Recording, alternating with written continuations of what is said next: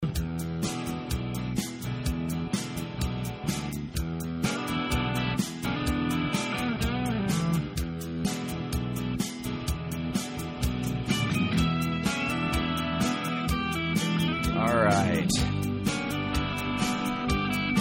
listening to Fighting for the Faith, and my name is Chris Roseborough. A little bit of a manic Monday moment there.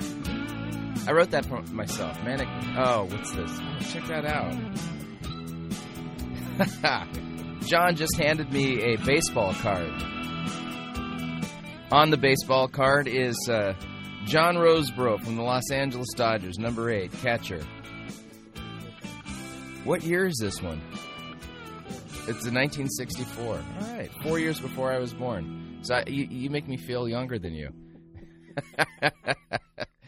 You're listening to Fighting for the Faith, and I am Chris Roseborough. We're always sinners. Hello.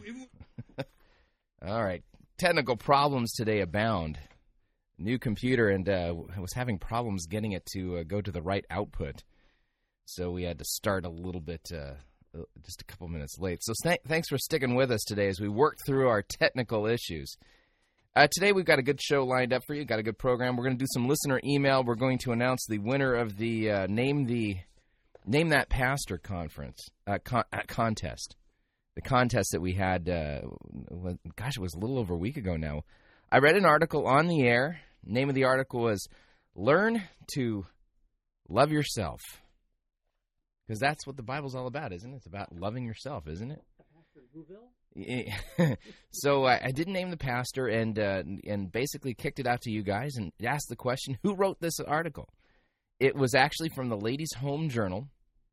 It was from it was a couple years ago. Funny enough, I had heard about this article on the internet, and so I scoured and I looked high and low, and I actually was able to get a copy of the magazine itself, so that I can have the whole article, and I found it on eBay. Do I sound like I'm obsessed? No, not me. Yeah, so found it on eBay, and I actually purchased it. So this is the one and only copy of the Ladies' Home Journal that I own. Everyone's going, yeah, right. I bet Rose got a secret stash of Ladies' Home Journals sitting in his closet somewhere in some dark corner. Oh, it's my guilty pleasure. Okay, so we'll be reading, we'll be announcing that in just a little bit, but I've got some other listener email that we're going to get into today. And we're going to do a little bit more review on Doug Padgett's interview. And then we're going to be listening to part of a sermon from Keystone Church. They did a 4-part sermon series on the songs of the Beatles. Yeah. And so, I mean, their sermon topics, let me pull this up so I don't mess this up because, you know, I'm prone to messing things up. They had 4 songs from the Beatles that they did sermons on. One was called Help, and the sermon was about control issues. The second was called Let It Be, and it was about worry. The third was called Nothing's Gonna Change My World, and this was a sermon on negativity. And then sermon number 4 is Can't Buy Me Love, and it's a sermon on insecurity. Anyone notice anything about those particular 4 sermons? All of the topics are pop psychology. Those are basic pop psychology terms and phrases. And we're going to listen to one of them. You know, and I'm kind of debating between doing the negativity one or the control issues one. We don't get to listen to the Beatles? Well, maybe I should play Let It Be, you know, or so I'm debating on negativity and control issues because anyone who knows me knows that I'm a control freak who's negative. See, that's my big problem. I'm just a negative control freak. So, you know, maybe I really need to listen to both of these and apply the life applications from them so that I could be more holy. You know. So we'll get to that a little bit later. All right, we got some really good listener email. And first one, straight off the bat, is from a guy by the name of Doug Not sure where Doug is from, though. And Doug writes, he says, Chris, I've been profoundly impacted by your teaching on law versus gospel. After years of hearing MacArthur's preaching on, Are You Sure You're a Christian?, it has made me reevaluate some things, but I still have some gray areas. I do understand God's grace like never before, though. Thank you for that. I talked to my small group last night about law versus gospel using John 28 through 29. John 28 through 29, by the way, is the passage where they come to him, what must we do to be doing the works of God? Jesus says, the work of God is this, to believe in the one whom he, the Father, has sent. You know, belief really is the work of God. And so he said most of the people in his small group are still clinging to Copeland. Ouch. Okay, Copeland, I'm assuming this is Kenneth Copeland that we're dealing with here, and Kenneth Copeland is Word Faith teacher. And he says, we all had a lively discussion, but the greatest point of contention was whether it was possible to love God with all of your heart, all of your soul, and all of your mind and strength. They think you can. Okay, I pointed out that sin makes that impossible, and that this requirement is designed to lead us to the cross. But they contend if we love God as much as humanly possible, we love God with all of our heart, soul, mind, and strength. And even if we sin, if our intentions are right, we still love God completely, although no one admitted to ever having accomplished this. To believe that we can't love God this way, they said, would be discouraging. So he says, we left as friends, but one guy did say that I was in left field. Don't you be springing that gospel stuff on us, and don't be acting like the law is not something that we're supposed to be keeping. Important that you understand what the proper distinctions of the law are. He says, can you give me some scriptures to use and prove our inability to love God with all of our heart, soul, mind, and strength? Thank you. I listen to your podcast daily. Doug, this is a fantastic question, and good on you for bringing up the gospel and using the law lawfully in order to show our need for a Savior. So let me get into my computerized Bible here, and what we're going to do is we're going to take look at a couple of passages. First of all, okay, we have to understand foundationally what are the commands of the law. If you were to sum them all up, how would you sum them up? Well, Christ himself sums them up. The greatest commandment, okay? What is the greatest commandment? Answer. What is the great commandment? Hang on a second here. Great. All right. Teacher, which is the great commandment in the law? This is Matthew 22, starting at verse 36. And so what happened in here, if we read Matthew 22, the Pharisees heard that Jesus had silenced the Sadducees, and so they gathered together and asked, and one of them who was a lawyer, think of somebody who's an expert in the law. He says, Teacher, which is the great commandment in the law? And Jesus said to them, you shall love the Lord your God with all of your heart, all of your soul, all of your mind. And this is the great and first commandment. And he said, the second is like it, you shall love your neighbor as yourself. On these two commandments depend all the law and the prophets. Okay? So, that being the case, okay, understand, I think you got this foundationally, but you don't want to deviate from this. Even if somebody doesn't quite recognize it, stick to your guns on this. When we say love God and love your neighbor, we are doing nothing less than telling somebody to obey the entire Mosaic law. That's what we're telling them.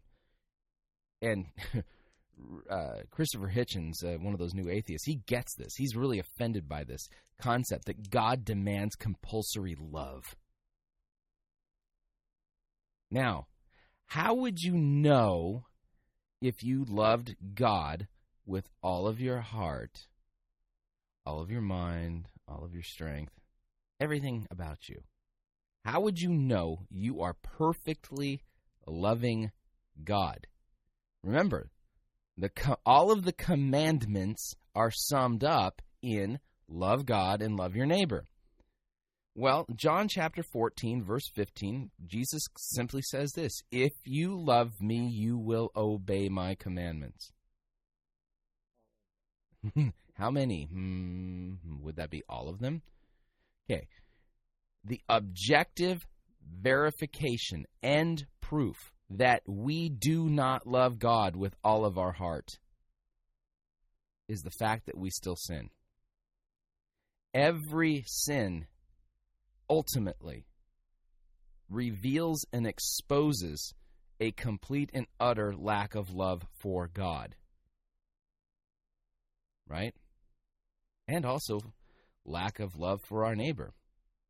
And Jesus in the Sermon on the Mount, in case you think this just has to do with your actions, au contraire, Jesus makes it perfectly clear that sin springs from the heart. And he says that if you look at a woman with lust in your heart, that you've already committed adultery with her. Or if you say racha to your brother, you've committed murder. Right? So what happens is that our objective commandment breaking is objective proof that we do not love God with all of our heart. And God doesn't grade on a curve here. Obedience has to be perfect obedience. It's not as best as you can do. God only calls you to love him as much as you're capable of. Whatever your capability is. My capability may be bigger than yours, and your capability may be bigger than mine. But the important thing is that we achieve our potential in law keeping. Does that make any sense? No. Objectively, you can say, every single time I sin or you sin, we demonstrate undeniably that we do not love God with all of our heart. So it's important to keep these categories distinct. Now, you were right in pointing out, therefore, the purpose of the law is to expose our sin and to drive us to Christ. Okay? Do not put your trust on your law keeping, on your loving God. Now, do Christians love God? Well, actually, yeah, they do. Do they love their neighbors? Yeah, they do. Why? Because we've been given faith, and faith cannot help but do such things. Okay?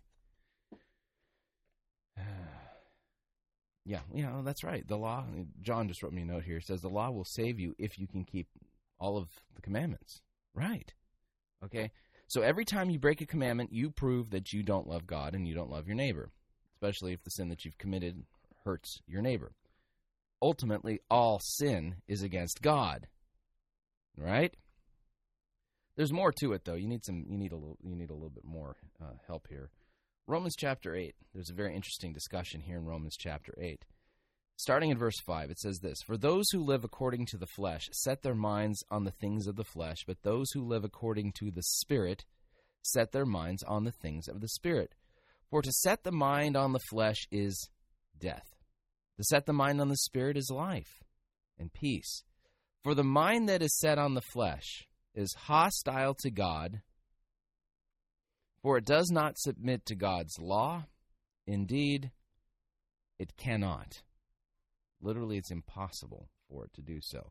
Those who are in the flesh cannot please God. Okay? By nature, our sinful flesh is at war and hostile to God. It cannot submit to God's law. Indeed, it will not do so. It cannot do so. And we Christians, as Paul describes in Romans chapter 7, are practically schizophrenic. Why? Because we are declared to be righteous in Christ, and we are saints, yet we still have this body of sin that we have to deal with. So Paul says in Romans chapter 7, the things I don't want to do, I do. The things I do want to do, I don't do. Oh, what a wretched man I am. Who will rescue me from this body of death, this flesh? Right? So your friends, Doug, made the claim. He says, to believe that we can't love God this way, they say, would be discouraging. Actually, there's a good point here, and that is to flip it. Okay? what would be really discouraging or self-deceptive, really, would be to believe that you are doing this perfectly and that somehow you don't need Christ. The good news of the gospel is that Christ was without sin. He loved God perfectly for us, right? He loved God perfectly for us, and he loved God with all of his heart. There was one who did keep the law, Jesus Christ. And so we don't have a righteousness of our own. Let me find this in the scriptures. Righteousness. Do a word search. I'm searching for righteousness. Not having a righteousness of our own.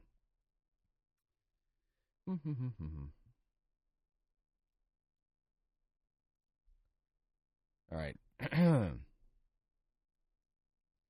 Maybe it's of our. There we go.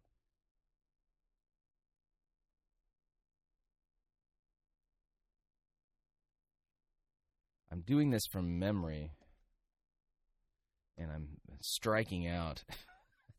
Someone's yelling at their computer screen right now going, "It's this passage, Roseboro, wake up." There we go. It's Philippians chapter 3. I knew that. I was just testing all of you.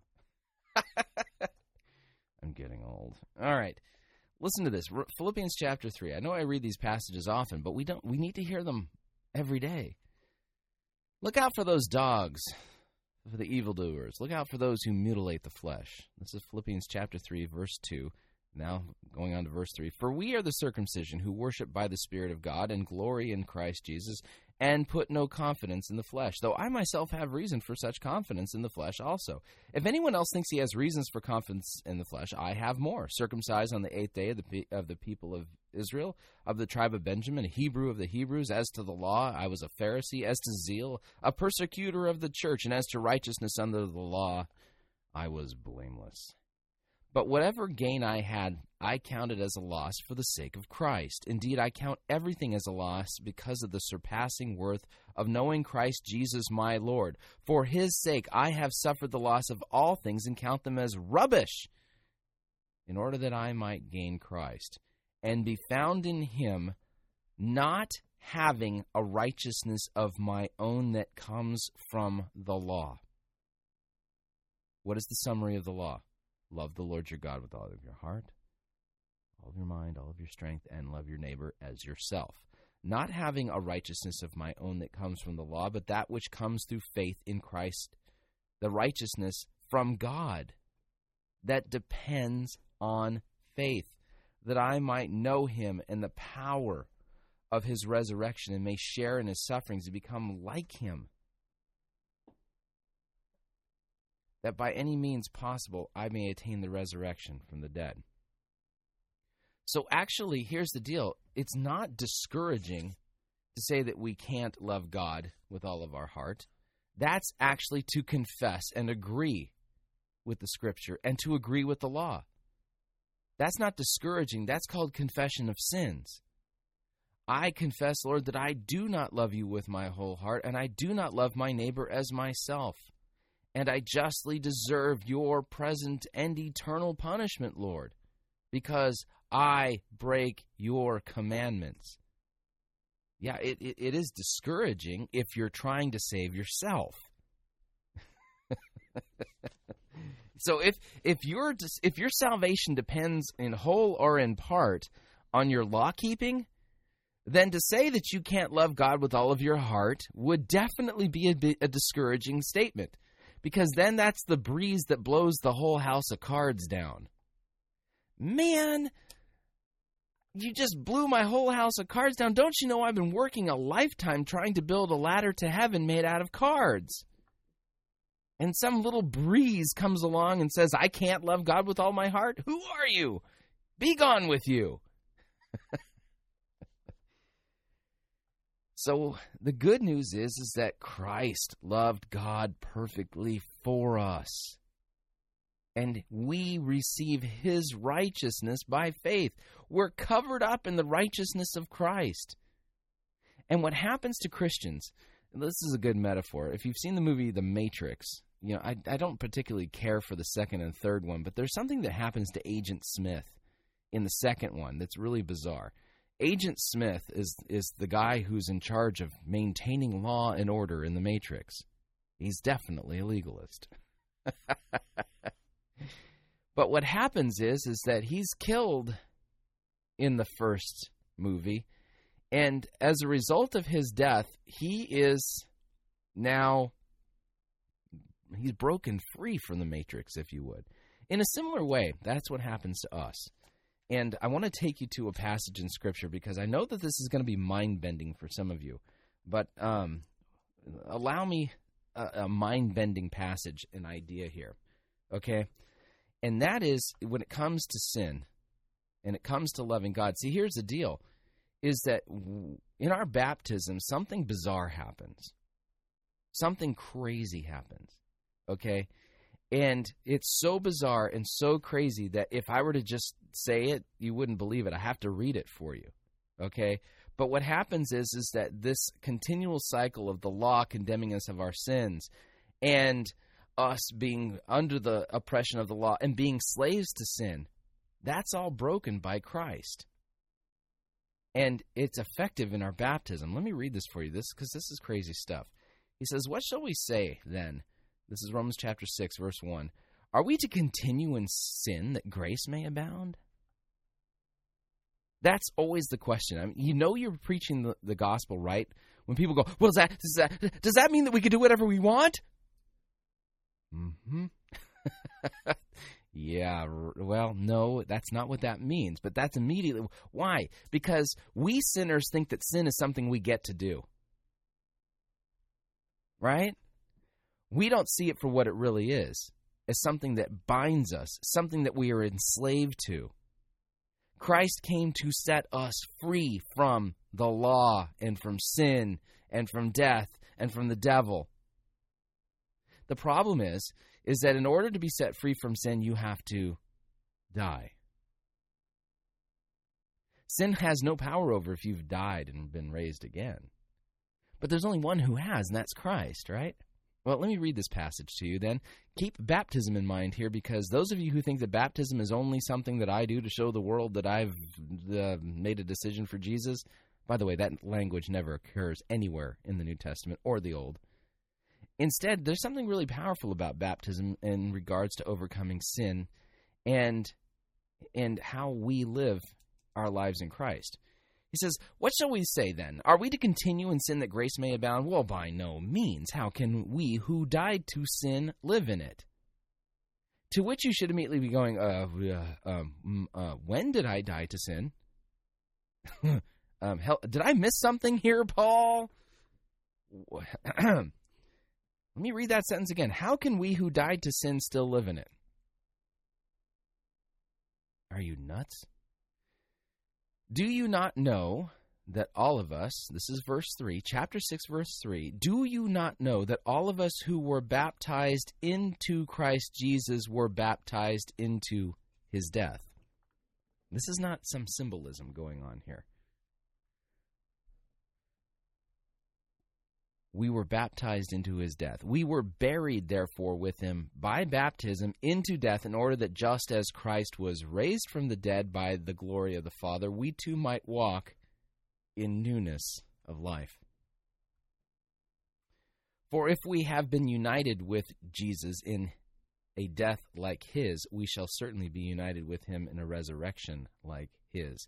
We know that our old self was crucified with him in order that the body of sin might be brought to nothing, so that we would no longer be enslaved to sin.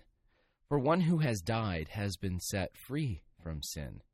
Now, if we have died with Christ, we believe that we will also live with him. We know that Christ, being raised from the dead, will never die again. Death no longer has dominion over him.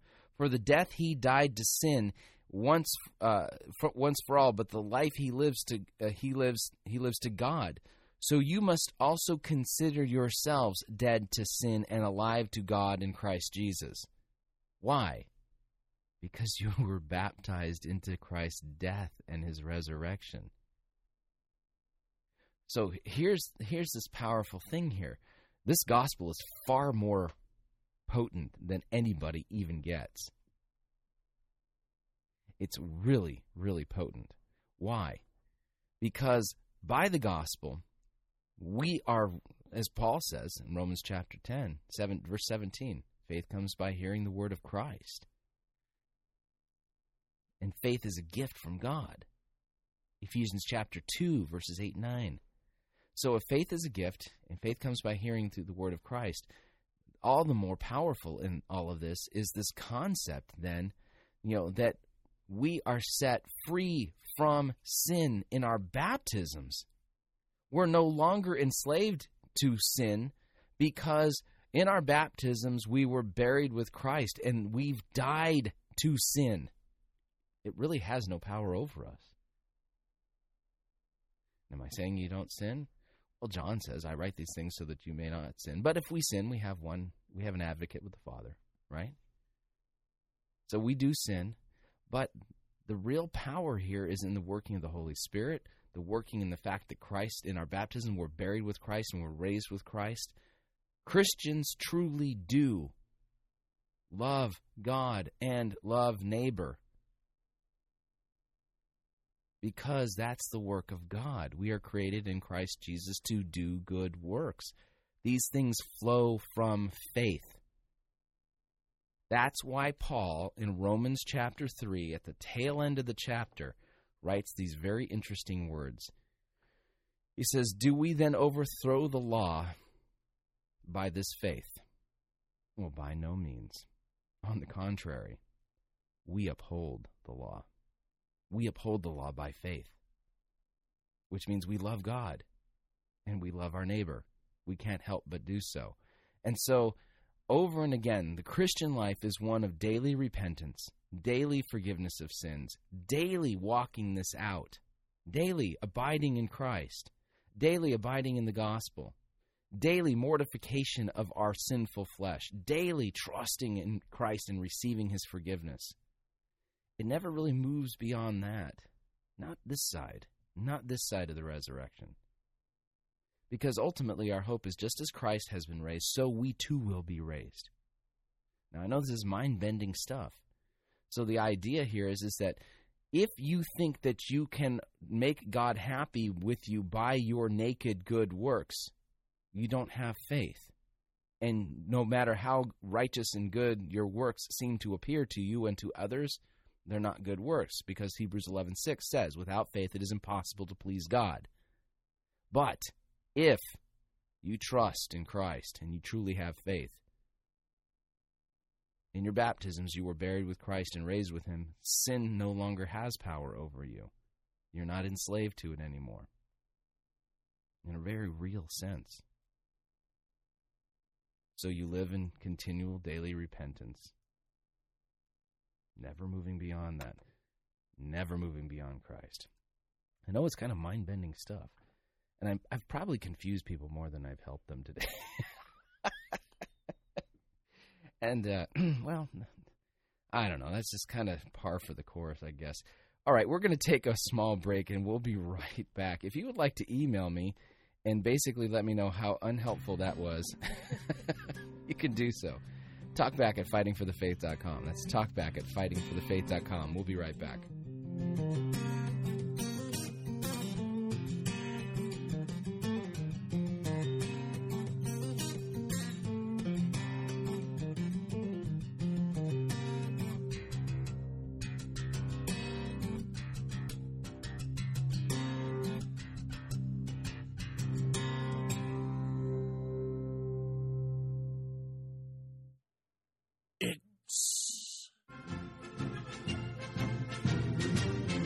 Monty Python's Flying Circus Church.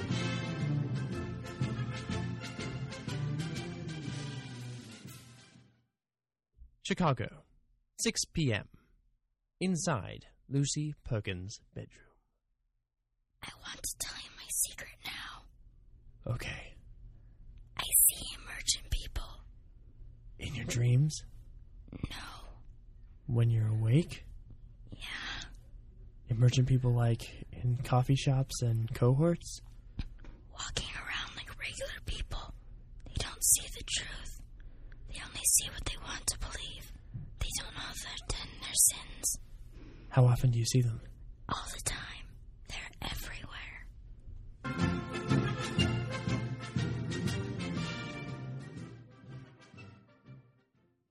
Here's me. And you know what he does?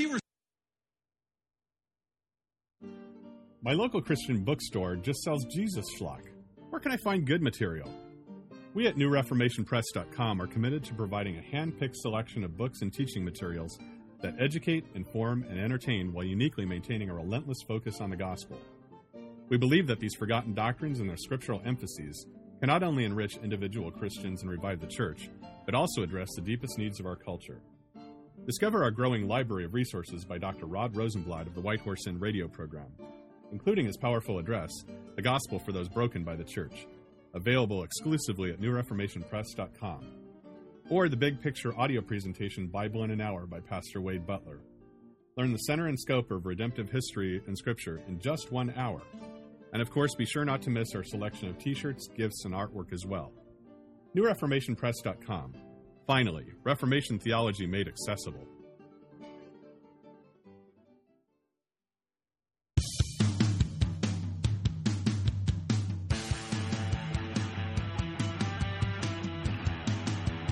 All right, we're back. You're listening to Fighting for the Faith. I'm Chris Roseborough.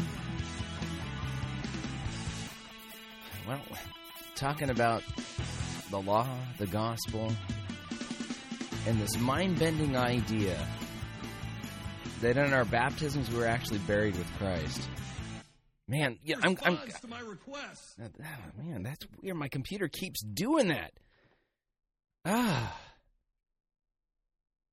I like my new computer, but I'm not quite used to it yet. It's got some features on it that are a little annoying. You know what's funny is that I took Bill Shear's comment. You remember Bill Shears? He's Pastor Rex Kwon Do from Guts Church. In case you missed it, in the sermon review that we did a couple weeks ago, Bill Shears claimed that he's not a sinner anymore. Let's hear this one. Hang on. Let me play this again for you guys. Man, he sits up on that throne and takes notice when I put a demand on his will. Oh, wait. Here we go.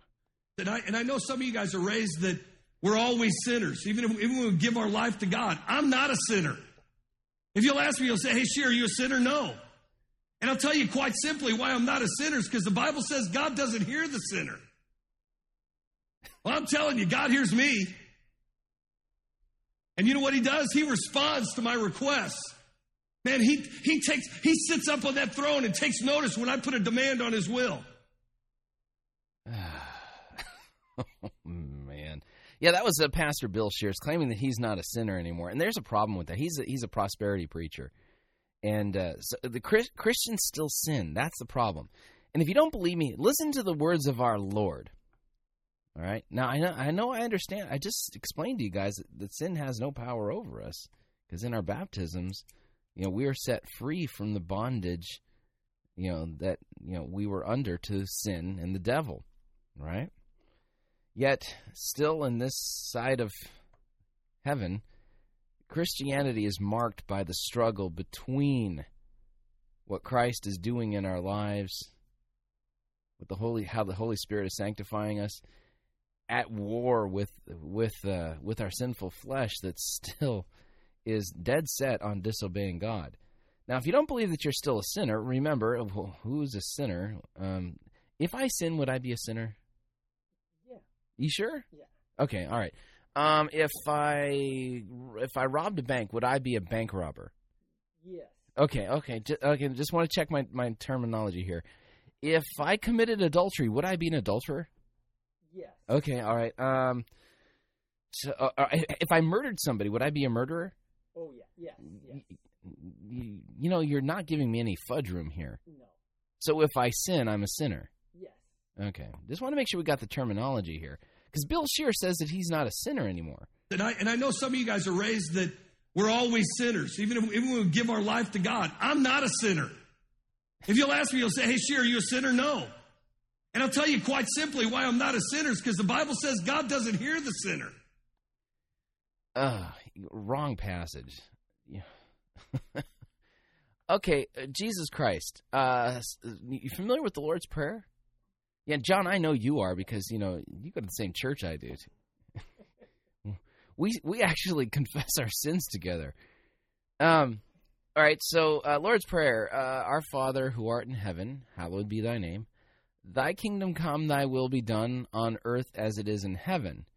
Give us this day our daily bread, and forgive us our trespasses as we forgive those who trespass against us. Who taught us that prayer again? Jesus, yeah, Jesus. Why would Jesus have us pray on a daily basis to ask for forgiveness for our sins?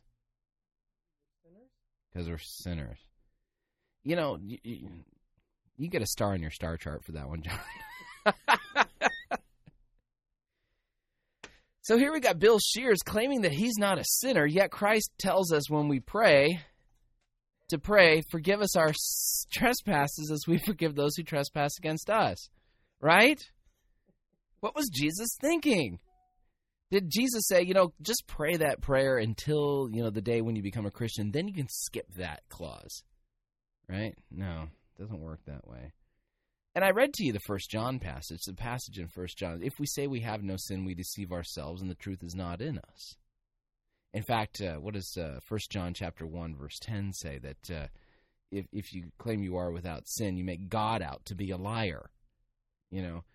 So there's some people who are coming on to the Museum of Idolatry, because I put this in the Museum of Idolatry today, who are defending this idea that, Christians never sin anymore. And this one guy actually told me that, I said, really, did you haven't sinned today or yesterday or the day before? Oh, no, I haven't sinned. Not in 3 days. And some people are just so much farther down the sanctification road than I am. Because I sinned today. I sinned yesterday. I sinned the day before and the day before. In fact, based upon this trajectory that I've got going, I bet I'll sin tomorrow too. And see, that's the thing. Christians struggle with this concept, and I've said this before, and I'll bring it up again. The life of a Christian is described in Latin. The Latin phrase is simul justus et peccator, which literally means that we're simultaneously justified and sinner at the same time. That's why Paul says, the things I don't want to do, I do. The things I do want to do, I don't do. Even though just one chapter earlier, he said that we are no longer slaves to sin because we've been buried with Christ and we're raised with Christ. Right? So in one sense, this is all true. It's this paradoxical, schizophrenic way of thinking of Christianity, and it really is a little bit of a bummer. But we live a life of repentance.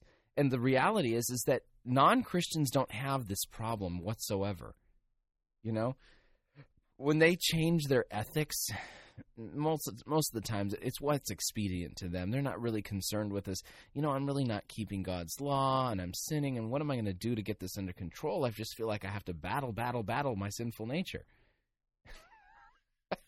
I don't know any non-Christians who have this struggle at all. They're pretty hip with themselves. But see, the Christian life is marked by this struggle, by this daily repentance, this daily mortifying of the flesh, this constant battle going back and forth, right? So there it is. Forgive us our trespasses as we forgive those who trespass against us. What was Jesus thinking, man? Why would I need to pray that if I'm not a sinner?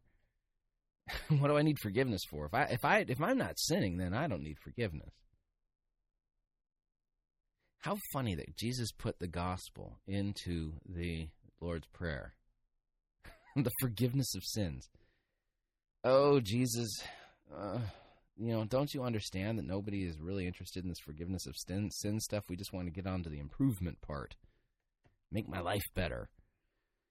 All right, we're going to do a little bit of work now with Doug Padgett's interview. Doug Padgett, if you remember, last week I interviewed Doug Padgett on the radio program, and today I want to take a look at what Doug Padgett says about the gospel. The gospel. Doug said some, very interesting things. If you've read Tony Jones's latest book about the new Christians, I didn't realize it was a recall on the old ones. Yeah. Did you guys get the letter on that recall? We're sorry, but the original Christians, that we've issued a recall, and you can send in your old Christian here. We'll give you a new one. The new Christians, aka emergent people, don't believe that you can boil the gospel down to a nutshell. It's that. Who is that? Austin Powers character. That was it. Austin Powers. I'm a nutshell. This is me in a nutshell. Look. Anyway, so this idea that you can't boil the gospel down to a nutshell. Well, Paget kind of plays off that same idea, and so in this next section of the interview that we're going to review, we're going to listen carefully to how Doug defines the promises of God and how he defines the gospel. Important stuff because. Doug is one of the major thought leaders in the emergent church movement and has a lot of influence on people within the movement. So without any further ado, here is Doug Paget's answer regarding the promises of God and how he defines the gospel. And we're going to do some comparative work to see if the gospel can be distilled. You had said that if you wouldn't have had a problem if at the top of it, rather than saying truth is absolute, if it had said something to the effect of, God is going to keep his promises. Yeah. What do you believe to be the promises of God? Well, I didn't exactly say I wouldn't have had a problem with it. I said it would have been better to me that way. Okay. I probably still would have struggled with the whole, train business. Okay. But, so what are those promises that you would have struggled less with? Well, they're. There's a Bible full of them. Uh-huh. What do you consider to be the primary and central promises of Scripture? I don't do that with promises. See, and this might be a different epistemological approach that we take. I don't think when you take truth, you say, well, here's the primary one and here's the secondary one. Mm-hmm. I don't think there's anything secondary about a promise of God. So they all count, and that's maybe that's what you're hearing when you said you heard things from people like me and Brian and Tony and others.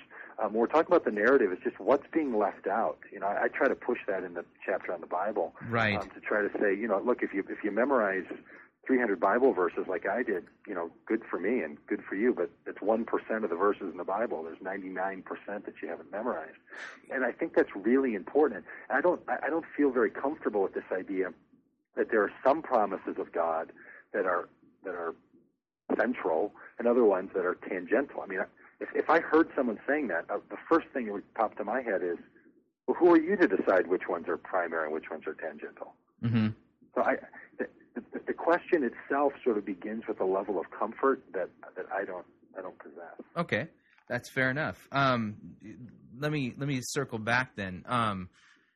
Coming back to Paul's writing his epistle to the Corinthians, 1 Corinthians, he says that he chose to know nothing among them except for Christ and him crucified. Mm-hmm. And then in chapter 15, he reminds them of the gospel that he preached.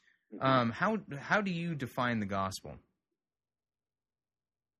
It's good news, but what's the bad news? What's the good news? What's the interplay between them, and why is if the gospel is a message that's important enough to be passed along in the Christian tradition, and Paul even in Galatians says if somebody preaches a different gospel, let him be anathema.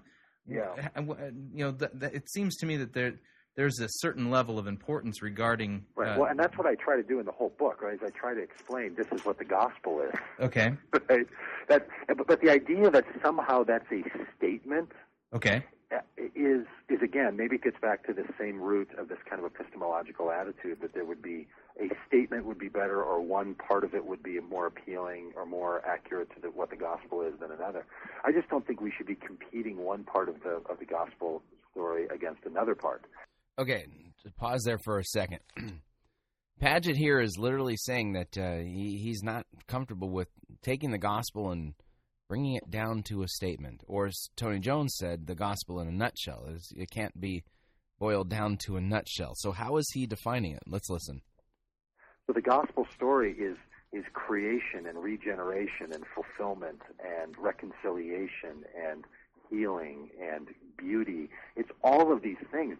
The gospel of God is Jesus. The gospel of God is the life of people who live that gospel afterward. And there are going to be a whole series of statements that are going to make that up. But to pick one or two of those statements over the others, first off, I think would be a misreading of what Paul was trying to get at. I mean, I think if Paul heard someone say, well, hey, boil that, forget everything else you read, or don't worry about the rest of what Paul wrote. I'll just give you this one line, and this is really what Paul was getting at as the gospel. I'm not sure he'd be comfortable with that. So I think that the gospel is this living, beautiful good news that always strikes at the heart of where someone finds themselves. So when someone feels that God is working against them, to hear that they are loved by God and they are the beloved one, and that God loves so much that He gave His Son, that rings as gospel truth. And when somebody else hears that they should not love only those who are like them and only be kind to those who are like them, like Jesus says in the Sermon on the Mount, but they have to love God, themselves, and their enemy, that's gospel, that these are all gospel. And so I kind of get picked on sometimes by some people on the internet who like to write blogs when I try to argue that the Bible is the smallest version we should ever have of the written story. Right? Like that's weird language. Smallest version we should ever have? Is there a bigger version? That's as reduced as it should get. Mm-hmm. You get any more reduced than that, and I think you're leaving out some really important pieces of this whole thing. So when I hear essentials of the gospel, I hear the entire scriptures and the life of the people who've lived that gospel call. So for me, the gospel is scriptures in Jesus and the Spirit active and working today in God's reconciliation and healing and blessing of the world. That's gospel. Okay.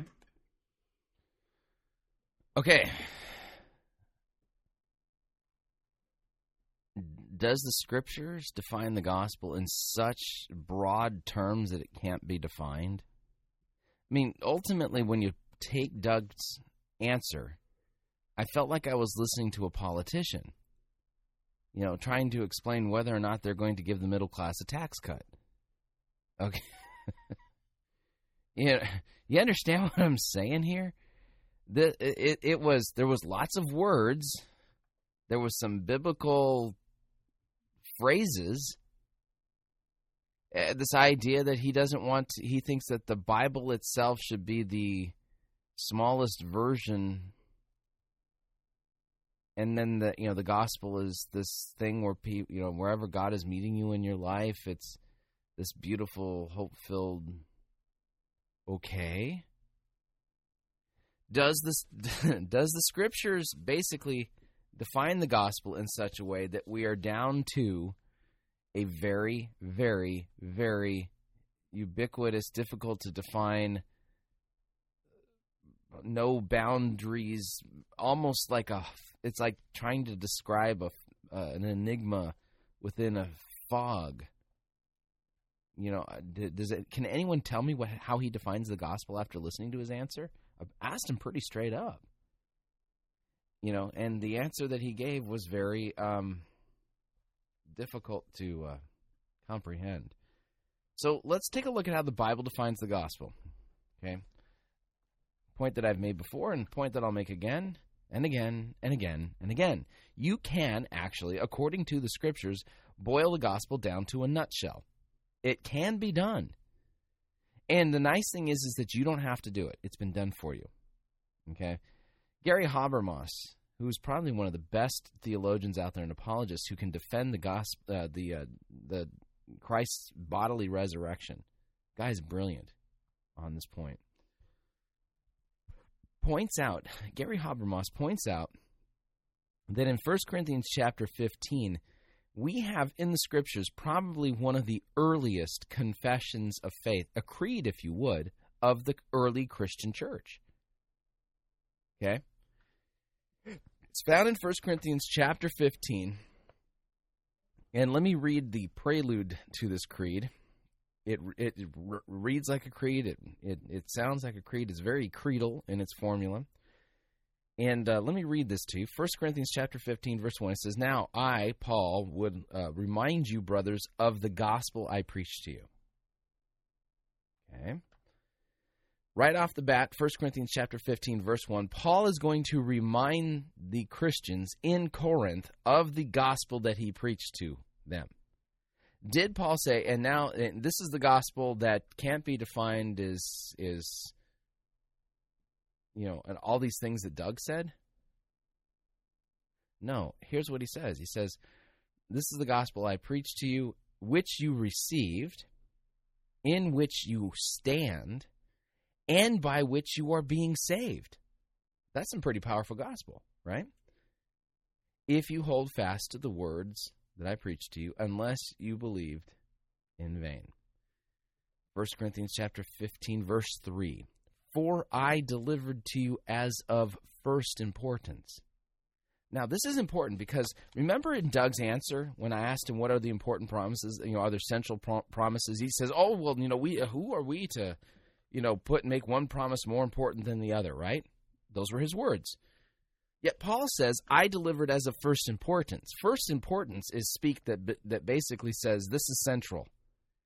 This is mucho importante. Yeah, first. Yeah, it's not even secondly important. This is the first, primary. This is first of first importance. Oh, man. That doesn't mean ranking, does it? Well, see, I don't know. I mean, can the word first imply rank? First.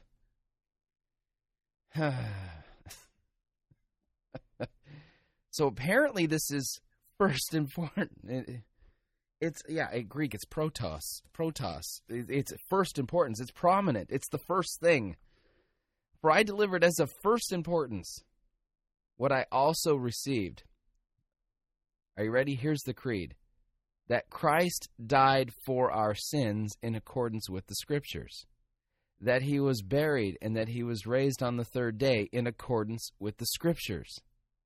That he appeared to Cephas and to the 12, then he appeared to more than 500 brothers at one time, most of whom are all still alive, though some have fallen asleep. Then he appeared to James and to all the apostles, and last of all to the one untimely born, he appeared also to me. Gary Habermas correctly points out that 1 Corinthians chapter 15, verses 3 through 6 definitely follow a creedal formula. I delivered as of first importance that Christ died for our sins in accordance with the Scriptures. If you know your Nicene Creed and your Apostles' Creed, we've got this exact type of phraseology going on there. So Doug Pagitt says, when it comes to the promises of God, who are we to put them into order and say one is more important than the other? The Apostle Paul, under the inspiration of the Holy Spirit, says, I delivered to you as of first importance. He makes it clear. The emergent church is hesitant to define the gospel in very specific terms, going so far as to say that it can't be boiled down to a nutshell. Paul says, I want to remind you of the gospel that I preached to you, which you received, in which you stand, and by which you are being saved. And he defines it as Christ died for our sins in accordance with the Scriptures, that he was buried and raised on the third day in accordance with the Scriptures.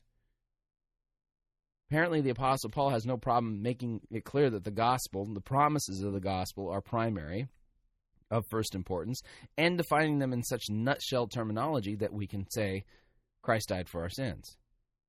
Right? That's the good news. So one of my major concerns and problems with the emergent church is its unwillingness that isn't warranted biblically. In fact, the Scriptures itself make it clear that we are to boil the gospel down to a nutshell. We can do so, and that it is that the promises of the gospel are of first importance. And that through the gospel we are being saved, we are taking our stand, and we're holding fast, right? Something completely different. So, anyway, wanted to point that out to you. All right, we're going to talk now. Are you guys ready for this? As promised, we're going to read who the winners are, who the winner is. The winner is of the Name That Pastor contest.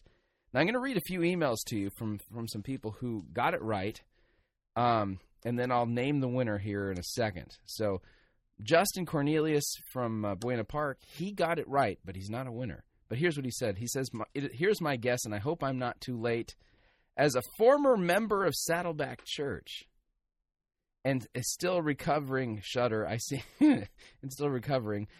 to recall Rick Warren is in love with his acrostics, whether it be peace, church, or shape.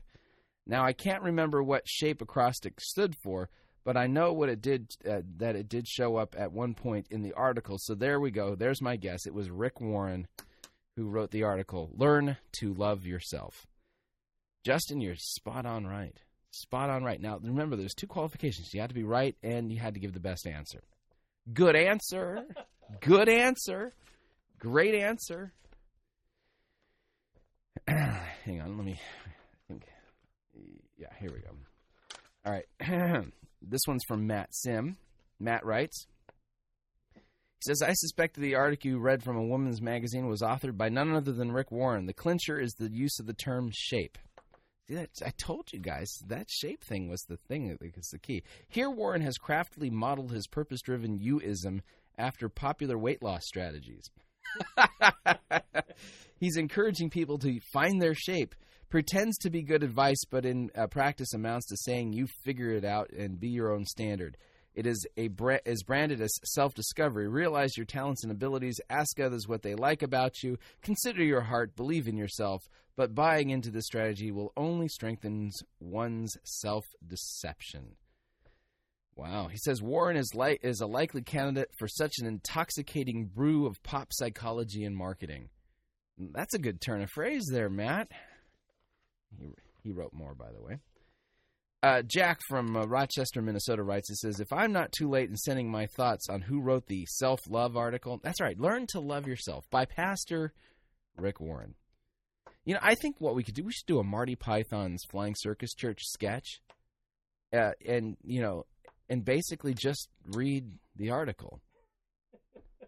I mean, it's so bad, it might as well be satire. Can you imagine? We're talking about a Christian pastor who's encouraging people to learn to love themselves. My self-love is the problem, man. It's called sin, dude. Okay, he says, all right. He says, okay. Having listened to your discussions on his 40 Days of Love, as well as having previously read The Purpose-Driven Life, what a waste at $2.50 at a used bookstore. You know, Jack, I'm jealous, dude, because I paid full price for my copy of The Purpose-Driven Life, hardcover edition, no discounts. It was more than $2.50. I'm jealous that you only wasted $2.50. He said, I would put this right up his alley. I also wanted to let listeners from last week know all is not lost. I heard discussing how some listeners were asking to leave for questioning the directions that the church may be taking. That recently happened for us when I heard a speaker at our church bring in a name of a high-profile member of the emergent movement. However, when I brought my concerns to the pastor, he thanked me for catching that and let me know that that was certainly not the direction that the church was headed. So he's got a good pastor. Those pastors still exist. So Walter Stinnett from Hanover, Maryland writes, he says, the person who wrote the How to Love Yourself was Rick Warren. Correct. But his answer was a little deficient because he this is quite a hefty stack. Dana writes, Rick Warren, I knew it when you read shape, one of his key words. Don't know what it stands for and don't really care. Just know it's one of his $1 million words he throws around. Plus, all that talk of love and no gospel has Rick Warren written all over it. Oh, man.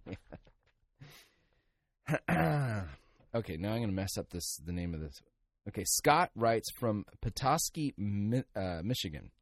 He says, if I may submit my answer to your contest, who wrote that article? I am certain that Rick Warren penned the article of which you speak. Why do I believe it is Rick Warren?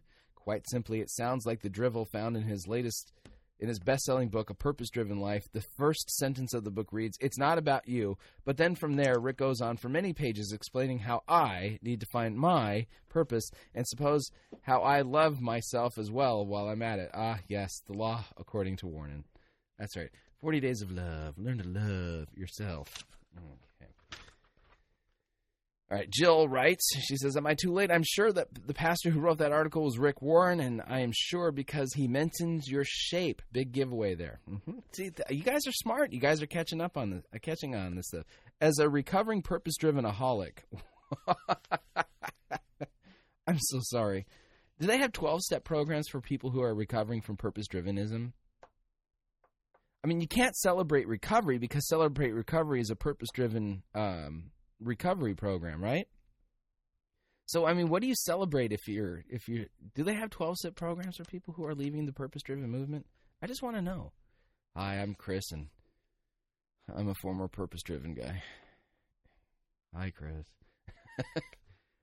Okay, as a recovering purpose-driven aholic, I want to thank you for the work that you're doing. You have been instrumental in my journey out of darkness and me religion into the marvelous light of the true gospel of Jesus Christ. Well, thank you very much. You're very welcome. All right, here we go. Last but not least, Andrew De Loach. He's an attorney from Ontario, California, and he writes, am I too late? I hope not. My first reaction was it's either Osteen or Schuller. I mean, really, it could be any number of people these days with self-esteem is all the rage, but those are top dogs. I think Osteen is a bit too obvious, so I'm going to go with Schuller. No. Actually, this is the wrong entry. Sorry, Andrew. I read your thing here. No, it's not Schuller. It's Osteen. Okay, here's the one. I have to blame it on him, right? Because, I don't want to make myself sound older than I already am. Roseboro, how'd you put that into there? Okay. Nathan he writes from Australia. He says, greetings from Perth in Western Australia. I just recently discovered your website and podcast after hearing you interviewed on The Narrow Mind with Gene Cook. Oh, congratulations. Let me see here.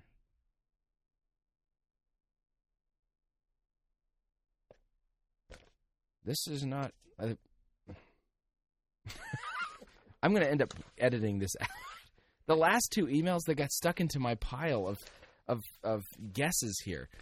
I'm looking at this going, okay. Roseboro, you're getting old.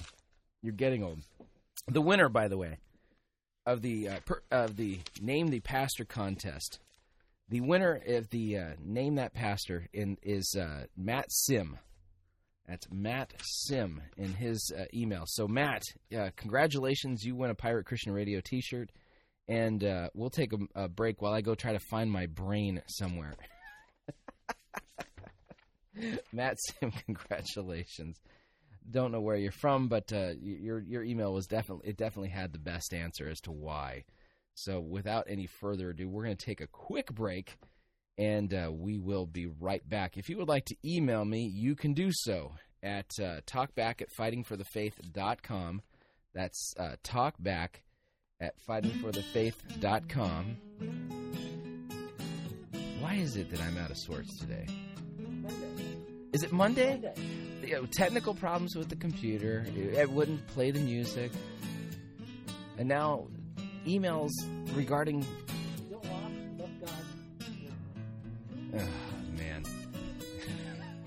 We'll be right back.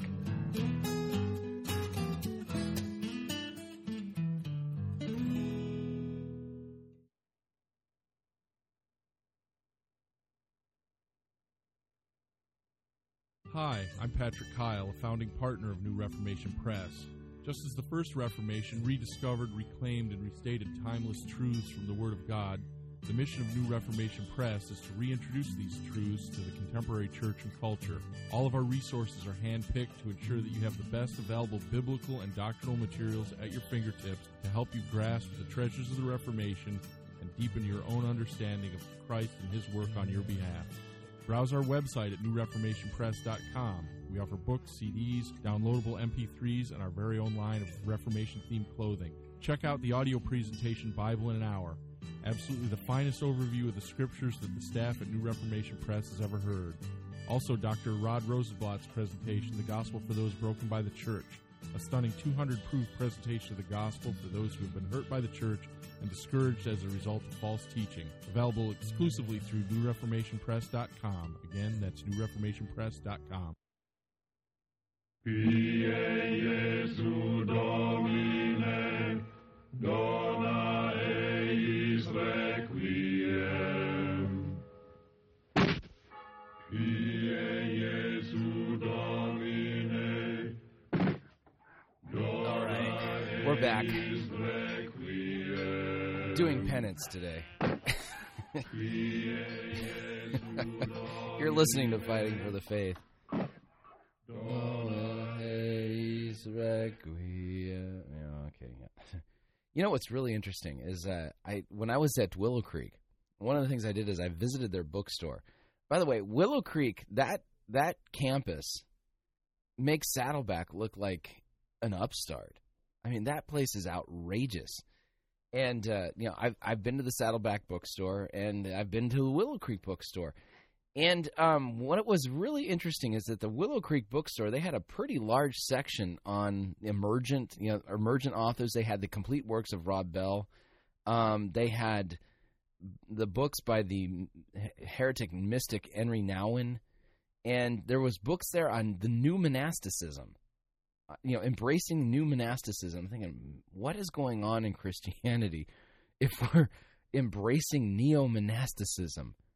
You've got to be kidding me. And while I was there was a guy in a monk's habit at the conference, and he had a British accent. I think he was from Ireland, though, and he was an emergent guy who's embracing this neo-monasticism. What is going on? Have we decided to head back to Rome? I mean, to Roman Catholicism? Is the Protestant Reformation over? I didn't get the memo. Would somebody send me the memo that's been circulating that basically says that Protestant Reformation is over and we've actually all decided to head back to Roman Catholicism?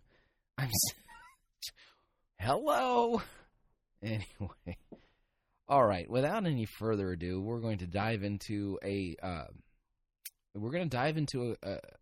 sermon here, a pop psychology issue. And now we have to make a decision. Are we going to do either control issues or negativity? I think we should do control issues, don't you? Better for you. Yeah, it's better for me because I'm such a control freak. So, anyway, this is from Keystone Church. They're in Texas somewhere.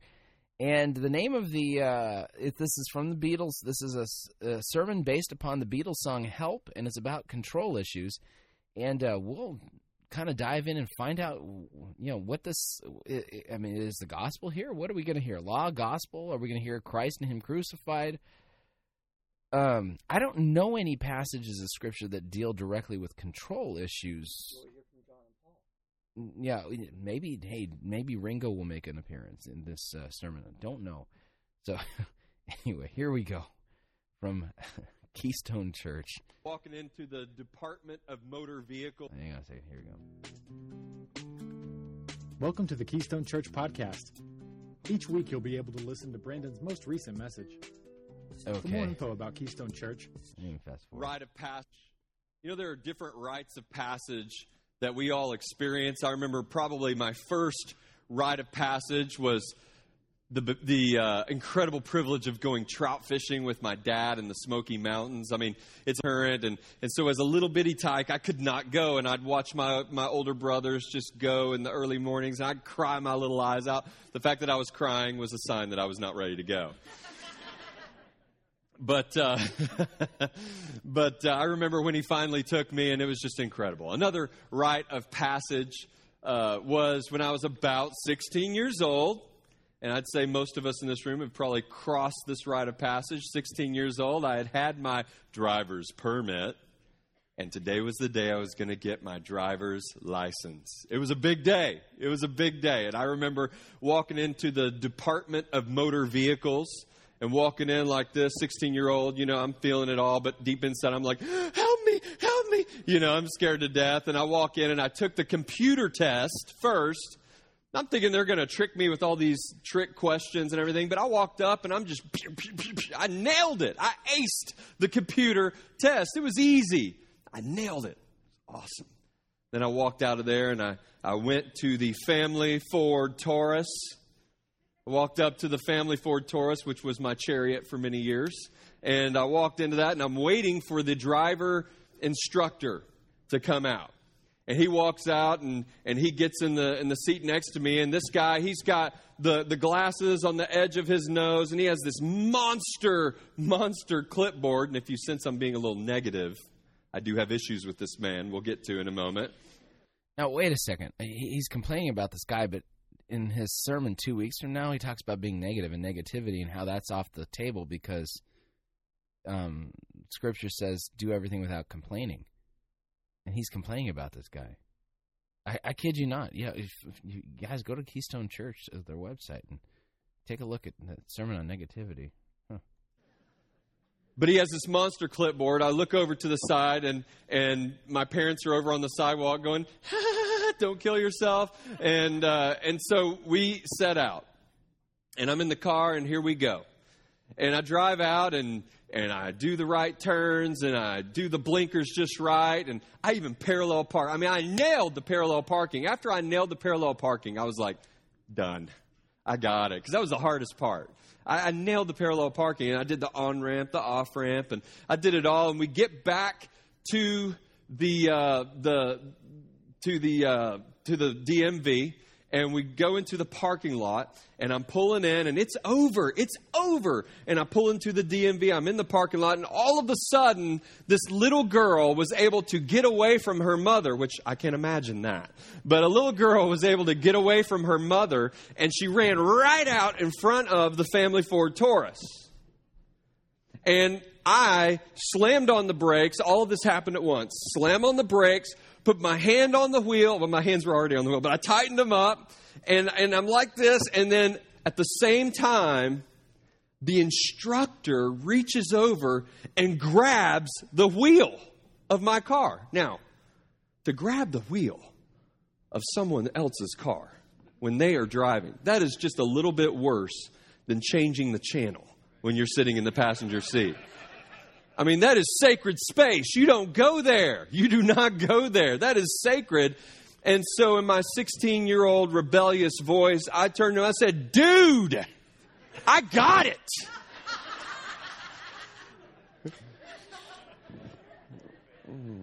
I don't know why he felt the need to fail me. But he did, and I went back to my friends. They're like, "Okay, Brandon, where are we going? Where are you taking us?" And I'm like, "Linus, nowhere." But, you know, sometimes in life we feel just like that. We feel like somebody's always grabbing the wheel, and they've invaded some sacred space. We feel like that people are always trying to grab some kind of control over us, or perhaps you're the one who feels the need that when life seems a little out of control, you feel the need to go grab the wheel and get control. Today we're talking about control issues. Okay, 4 minutes, 40 seconds into the sermon, and so far he's been preaching about himself. I'm a little confused here as to how this is a biblical topic. Let's see if he can pull that one out of the fire. Yes, see if he can grab the wheel here and steer us towards the Bible. We're talking about how it is so common in our culture to wrestle with these control issues, to be a control freak. A control freak. Now, how do you know? How do you know if you're a control freak? What's the difference between being a control freak and I'm just responsible? What's the difference between a control freak and Brandon, I just get things done? What's the difference? Is there an 11th commandment that I missed? Let's see. Love the Lord your God with all your heart.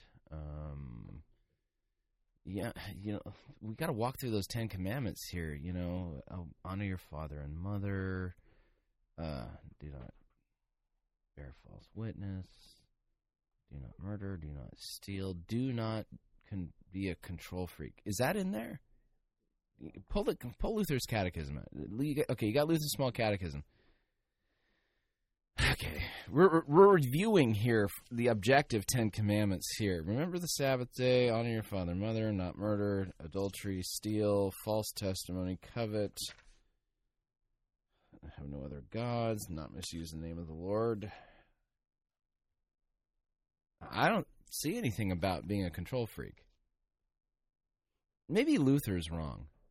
You know, maybe there's an 11th commandment and we just don't know it. Okay, is this sinful behavior or just obnoxious behavior? I'm serious. I mean, I don't know. I mean, I'm a control freak. Well, let's talk about it for a second. What are the symptoms of a control freak? How do I know if I am a control freak? I have control issues. Well, If you are a control freak, it may be tempting for you when you are even in over your head. When you're in over your head with finances or you've dug yourself a hole that you can't quite seem to get out of, you resist help. You resist help. You don't want it. You might be a control freak. You might be a control freak if when other people are living their lives and making life choices that are different than your choices, it just bothers you. It just bothers you. You know, it really bothers me that she bought those purple shoes. I can't believe. I would have never bought purple shoes. What is he talking about? Okay, this is a sermon, guys, at a Christian church. I mean, it's got to be Christian because it's at a Christian church, right?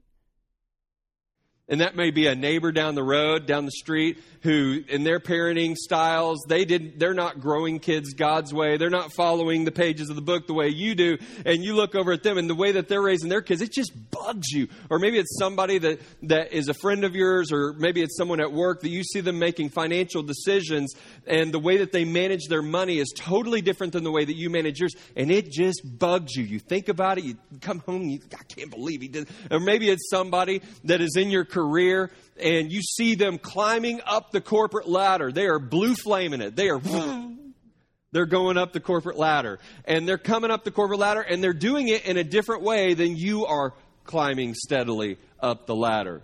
They have a different set of personality gifts. They have a different set of skills, and they're using those skills and they're doing it in a different way, and it bugs you.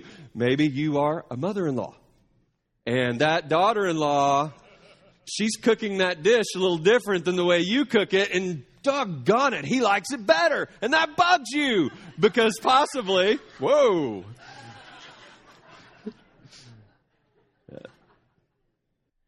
Why is this funny? Oh, I don't understand why it is because I'm a control freak. Okay, 7 minutes, 4 seconds into the sermon. My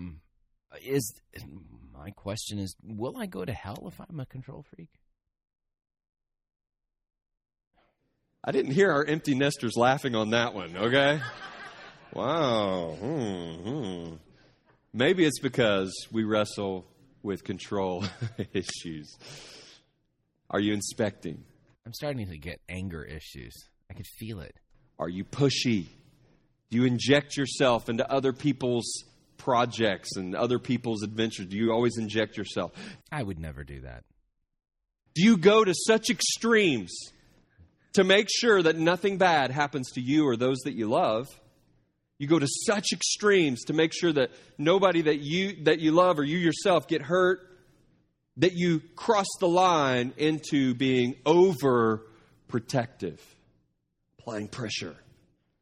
You do that.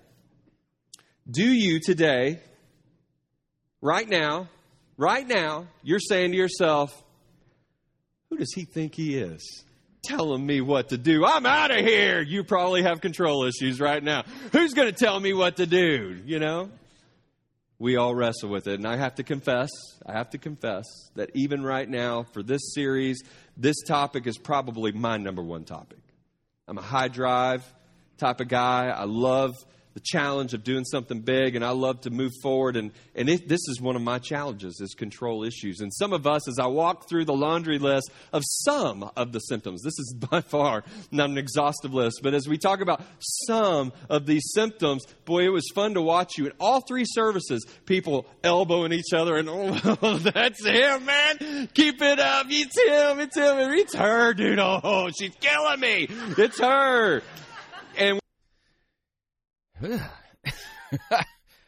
And did he get that list of symptoms from the Bible? Isn't the job of a pastor to preach God's word? I've read that in the scripture, but I got to be careful, because if I bring it up the wrong way, then I'm just having control issues, because I'm trying to inflict the way I want things done on him in his church. I'm just being negative and judgmental, and I have, this is what the Holy Spirit led him to preach, and who am I to judge? We're laughing, but I want you to know, control issues Control issues are very dangerous. They're very, very dangerous. Will they send me to hell? How dangerous are they, Pastor Thomas? And it can be funny, but for some of us, we're not laughing because we've crossed the line from humorous to where it's serious and it's wrecking some of the relationships in our lives. Does he have a license to practice psychology? I'm curious. You know, I just want to know. I mean, does he have a license to be practicing group therapy like this? I mean, if we sent the psychology board there, would they have him arrested for practicing psychology without a license? Perhaps you live in a home. You're not the control freak. You live in a home where you're kind of like the mouse in the kingdom of the lion. And your job is just to be invisible and to get out of the way.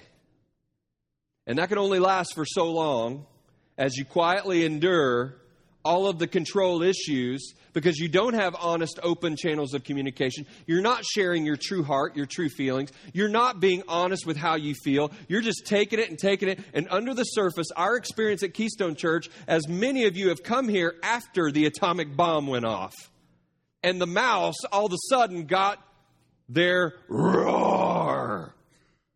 And the lion's like, whoa, where did that come from? I'm kind of going that way, too. Whoa, where did this stuff come from? Because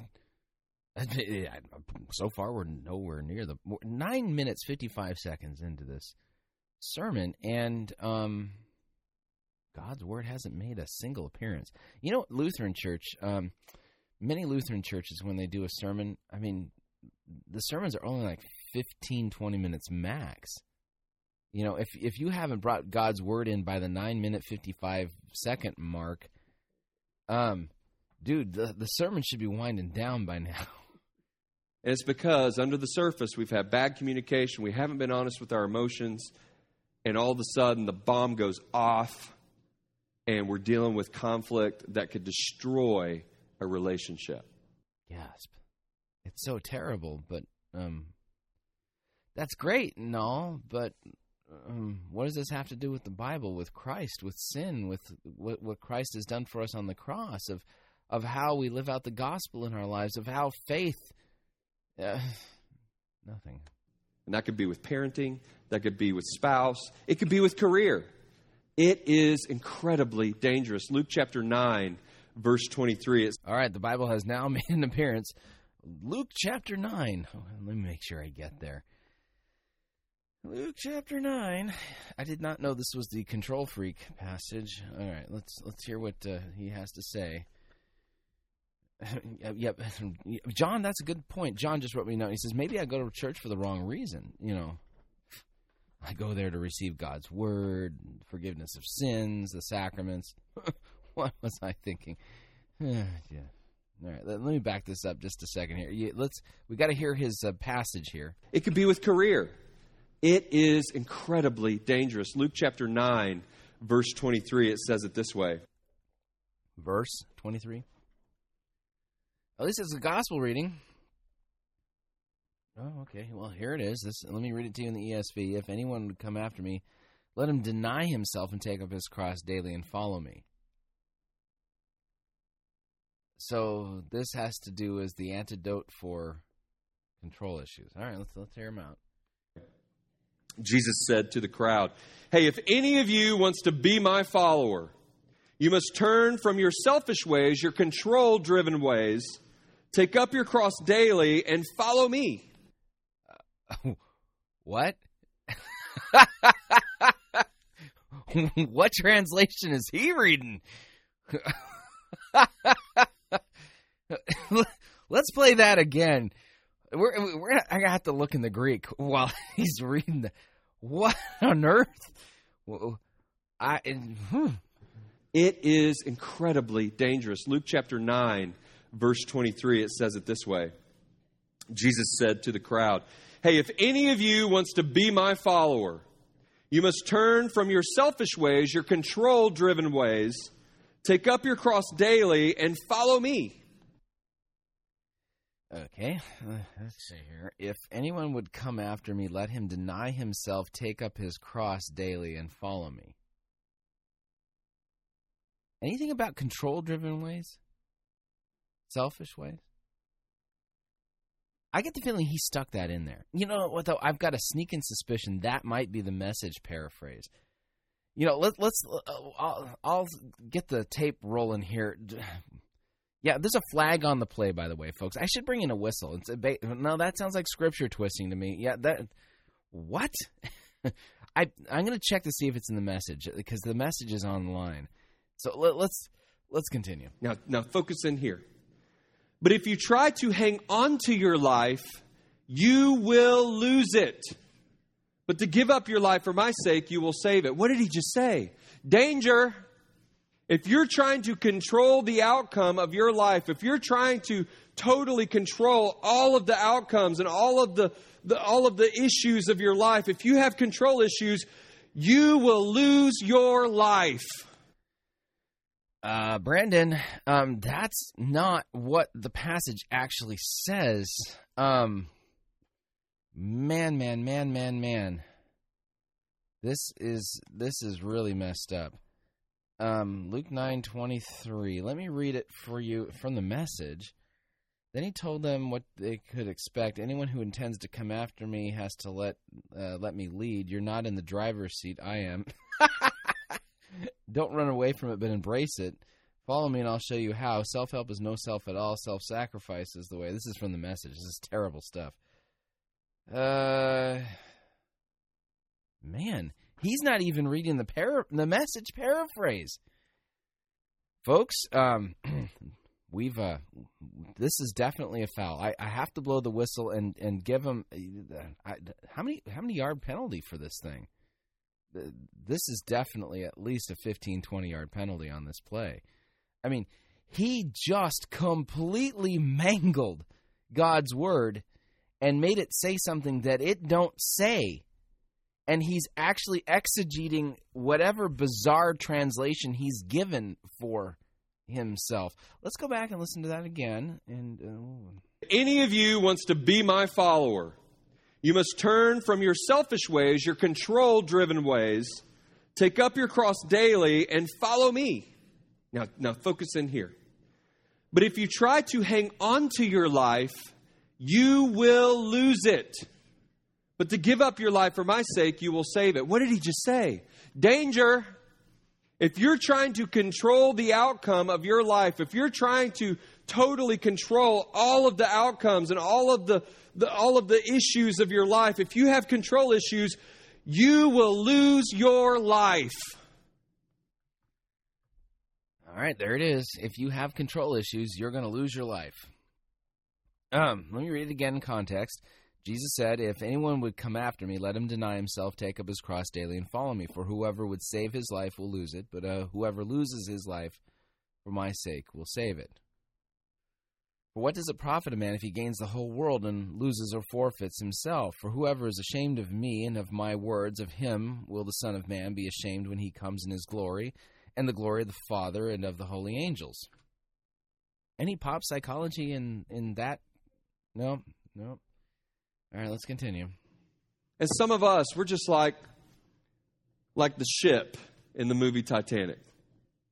Or some of those other cruise line ships and those kind of movies where every time you see those big old ships from back in the day, you see those ships, and in the heart of the ship, there are all of these guys they're all greased up and dirty and muscular. I mean, 2 guns and a 6-pack, and they are just shoveling the coal into the furnace, shoveling,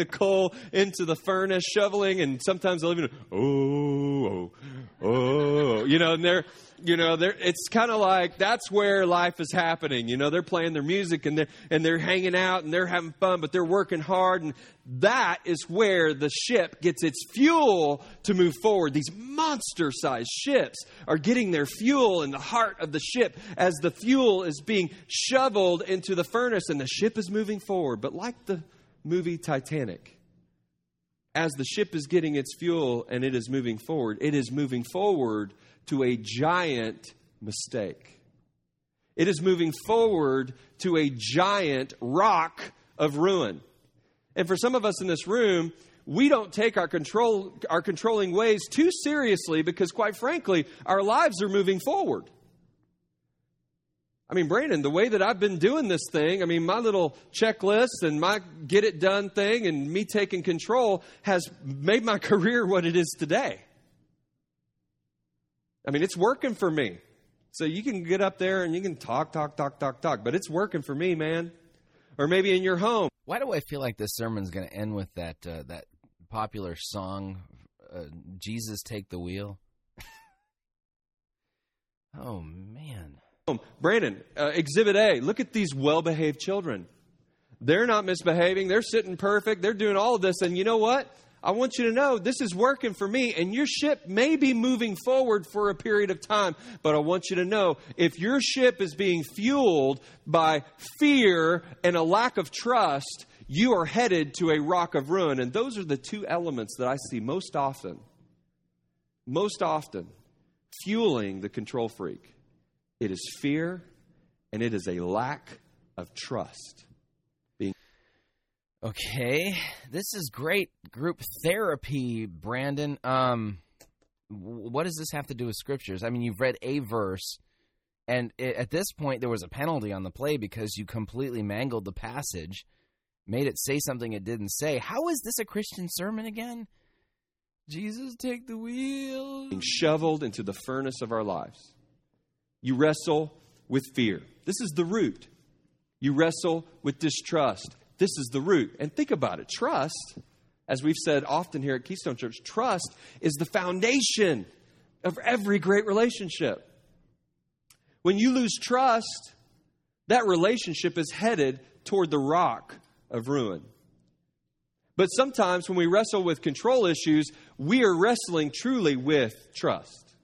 We're wrestling with trusting others. And yesterday morning at the men's leadership breakfast, which was awesome at Dallas Cowboys Golf Club, at the men's breakfast, we had guys submit anonymous questions for a panel. And a couple of the questions actually was like, how can I help my wife who wrestles with trusting men? Because she's been incredibly disappointed and whenever she was a kid by her dad. Got to stop there for a second. They're at a men's prayer breakfast, which is supposedly a church function, right? And somebody sends an anonymous question, how do I help my wife who has trust issues with men? I would never ask my pastor this question. And you know why? Because he's not qualified to answer it. I'm sorry, but I don't go to the Tire and Lube Express at Walmart and ask them to help me out with my gastrointestinal problems. That doesn't make any sense. When you've got a problem, maybe you have a neurological disorder, do you go and talk to a psychologist about a physical problem? No, you go to a doctor. Okay, let's get these categories right here. Are you ready? Pastors are supposed to preach God's word. Okay? God's word. They're supposed to be experts in God's word, right? Okay. Yeah, okay. Now, mechanics are supposed to be experts in fixing cars. Right, they're trained to do that. See, pastors are supposed to be trained in God's word. Mechanics are trained to fix cars. Psychologists, they're trained in how to help all the people who are messed up with their emotional and psychological problems, right? Okay, now, I understand, and they're trained to do that. Trained, okay? Now, I don't go to my psychologist with theological questions, nor should you go to your pastor with a psychological problem. I'm sorry, but when did Christian pastors become psychologists? Okay, this doesn't make any sense to me at all. I feel like I'm listening to an episode of The Twilight Zone. She wrestles with trusting men. And I want you to know that's something that we've heard a lot here at Keystone Church, is where the seeds of distrust have been sown in some of us at a very young age. Authority figures in our lives who we're supposed to trust with all of our heart completely let you down and maybe even hurt you. And so it's very, very difficult for us to just let go of trust and just let go 100% and just let someone just be 100% accepted in our lives, because we understand that whenever you get too close, that's when people let you down. And so it's very difficult to trust. But trust is the foundation of every great relationship. Proverbs 3:5, God says this, trust in the Lord with all your heart. Do not depend on your own understanding. Seek His will in all you do, and He will show you which path to take. What's He saying there? Okay, trust issues here and now. Notice he's proof texting, by the way. We're just taking verses out of context and stringing them together. Notice he hasn't begun with God's word to teach us what God's word tells us. He's begun with his own psychobabble, control issues, group therapy concepts, and now he's going to find verses to kind of put some biblical underpinning for his completely pagan sermon topic. If you want the ship of your life to cruise forward toward life, you've got to trust. You have to shovel trust into the furnace of your life to avoid the rock of ruin that is out there. Oh, man. This metaphor is bugging me. Shovel it with trust. Yeah, he's shoveling it all right. He's not shoveling coal, though. Not only that, but some of us, we are feeding the furnace of our lives with fear. Why can't you feed these Christians God's word with, that's what you're supposed to do. We have control issues because we're afraid. We're afraid of something hurting. We're afraid of something hurting. Maybe he has control issues because he feels like he should be in control and decide what Christians need to hear instead of God. Doesn't that count as a control issue? I mean, Pastor Brandon, shouldn't you let go of your control issues and let God's word do what it's supposed to do and do what you were told to do? And that is preach God's word in season and out of season? Hurting those that we love, and we try to control. We try to keep them from experiencing the same mistakes we made. You're trying to keep people from experiencing Christ because you're not preaching His word. And so we tend to over-inspect, and we tend to over-control, and we have these control issues because really we love them, and we're just fearful. But fear is no foundation for a relationship. We have nothing to fear but fear itself. Thank you. You may be ruling your house with fear. And I want people to fear me. Fear me, fear me. I'm a control freak. And those kids may be totally obedient out of a relationship with fear because they know what's coming. That's right. They get out of line, we're going to swat them like a fly. They know what's coming. And that may be physical, or it may even be not even having to be physical. You're like, you've struck the fear of God that they're going to be cut off emotionally the second they cross the line. And that's right. We ostracize them. We send them to their room, and then we shun them. They live in this sense of fear. And I want you to know that is headed toward a rock of ruin. Oh, no, not a rock of ruin. Gasp, not that. Please, anything but the rock of ruin. You may have your preschoolers under control, but I'm telling you, you're about to see what happens when fear is the foundation of your home. And it ain't pretty. Wait a second. Didn't God say that the fear of the Lord is the beginning of wisdom? Ooh, what does He do with that one? Some of y'all know what I'm talking about. When you are fueling your life with these unholy elements. Do you even know what holy is? Come on. You're not preaching from God's word. Isn't that what somebody who's called to preach the holy word supposed to do? You may have a great career. Your ship may be moving forward. You may have an obedient home. The relationships may seem to all be perfect and the house is neat and everything seems right on the surface, but you are headed toward a major rock of ruin. That's right. You're headed towards a rock of ruin if, when we look inside of your dresser drawer, we find out that all of your socks and underwear are color coordinated. Do you know that that is a sign of a control freak? That if we go into your closet and we don't see piles of dirty laundry, but instead see a meticulously clean house where every shirt is ironed and starched and hanging lovely from the closet door, that you are heading for a rock of ruin. You're not shoveling the right things into your boiler of life, and your cruise ship is going to hit a rock or an iceberg and sink just like the Titanic. Eventually, the people in your life, they walk on eggshells because they're afraid of stepping on your toes. They're afraid. They walk with fear. Some of us, your kids are about to totally walk away because they're about to find a relationship with someone else, maybe it's friends or whatever, that seems to be totally accepting, though it may not be. But on the surface, it seems totally accepting, and they're going to run to that as fast as they can. Brandon, I have a question for you. Brandon Thomas is the pastor here. Brandon, just got a simple question. Did you're from Texas. I can hear the little twang going on in your voice there. Did you actually apply for the Dr. Phil position, and did he win this over? Did you audition for that show? I mean, maybe what we're experiencing here is some jealousy issues. You were jealous because you applied for Dr. Phil's position. You wanted to have your own national pop psychology show, and Dr. Phil got it instead of you. I understand, that kind of letdown can be really difficult to deal with. But you really shouldn't take it out on the people in your church. If you really want to pursue the whole psychology thing and be famous and on television and give psychology advice to other people, maybe you can start off on a radio show somewhere and work your way up. But this fear and this bitterness that you have that you didn't actually, get that gig is really starting to grate on us. Because they're searching for freedom, searching for a taste of some kind of freedom. I'm telling you, the rock is coming. And it's dangerous. And while we laugh and, that's him, it's serious. It's serious. You could actually, while you're trying to build your life, you could actually be losing your life. While you're trying to build this life with control and everything's perfect and I got it right, you may be in the process of actually sabotaging your own efforts to build your life. Oh, now I'm afraid of myself.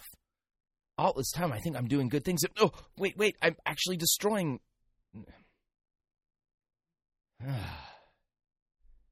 Brandon, the Bible says that a pastor is to preach the word. It would be far better, put the pop psychology books away, stop watching Dr. Phil and Oprah, and open up the book.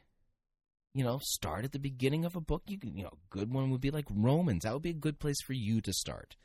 And begin at the beginning of a chapter and start working your way through it. And, if there's something that comes up that you're not sure what it means, they have these things called commentaries that can help you with interpreting some of those tougher passages.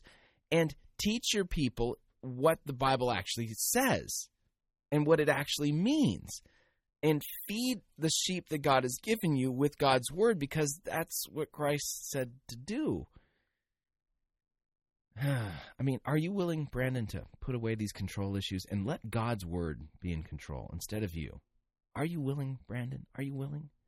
Because you're headed towards a rock of ruin. And in your particular case, got to remember that Hebrews says that pastors and teachers are going to be judged for what they teach.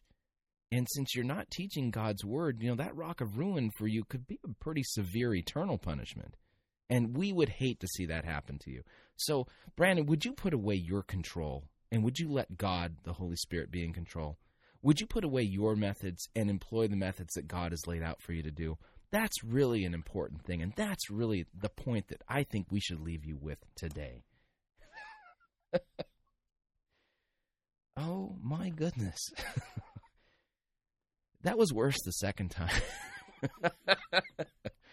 Yeah, I have to pre-screen these things ahead of time. Anyway, that's our program for today. If you would like to email me and let me know about your control issues, please, I'm not a psychologist, and I don't play one on the radio.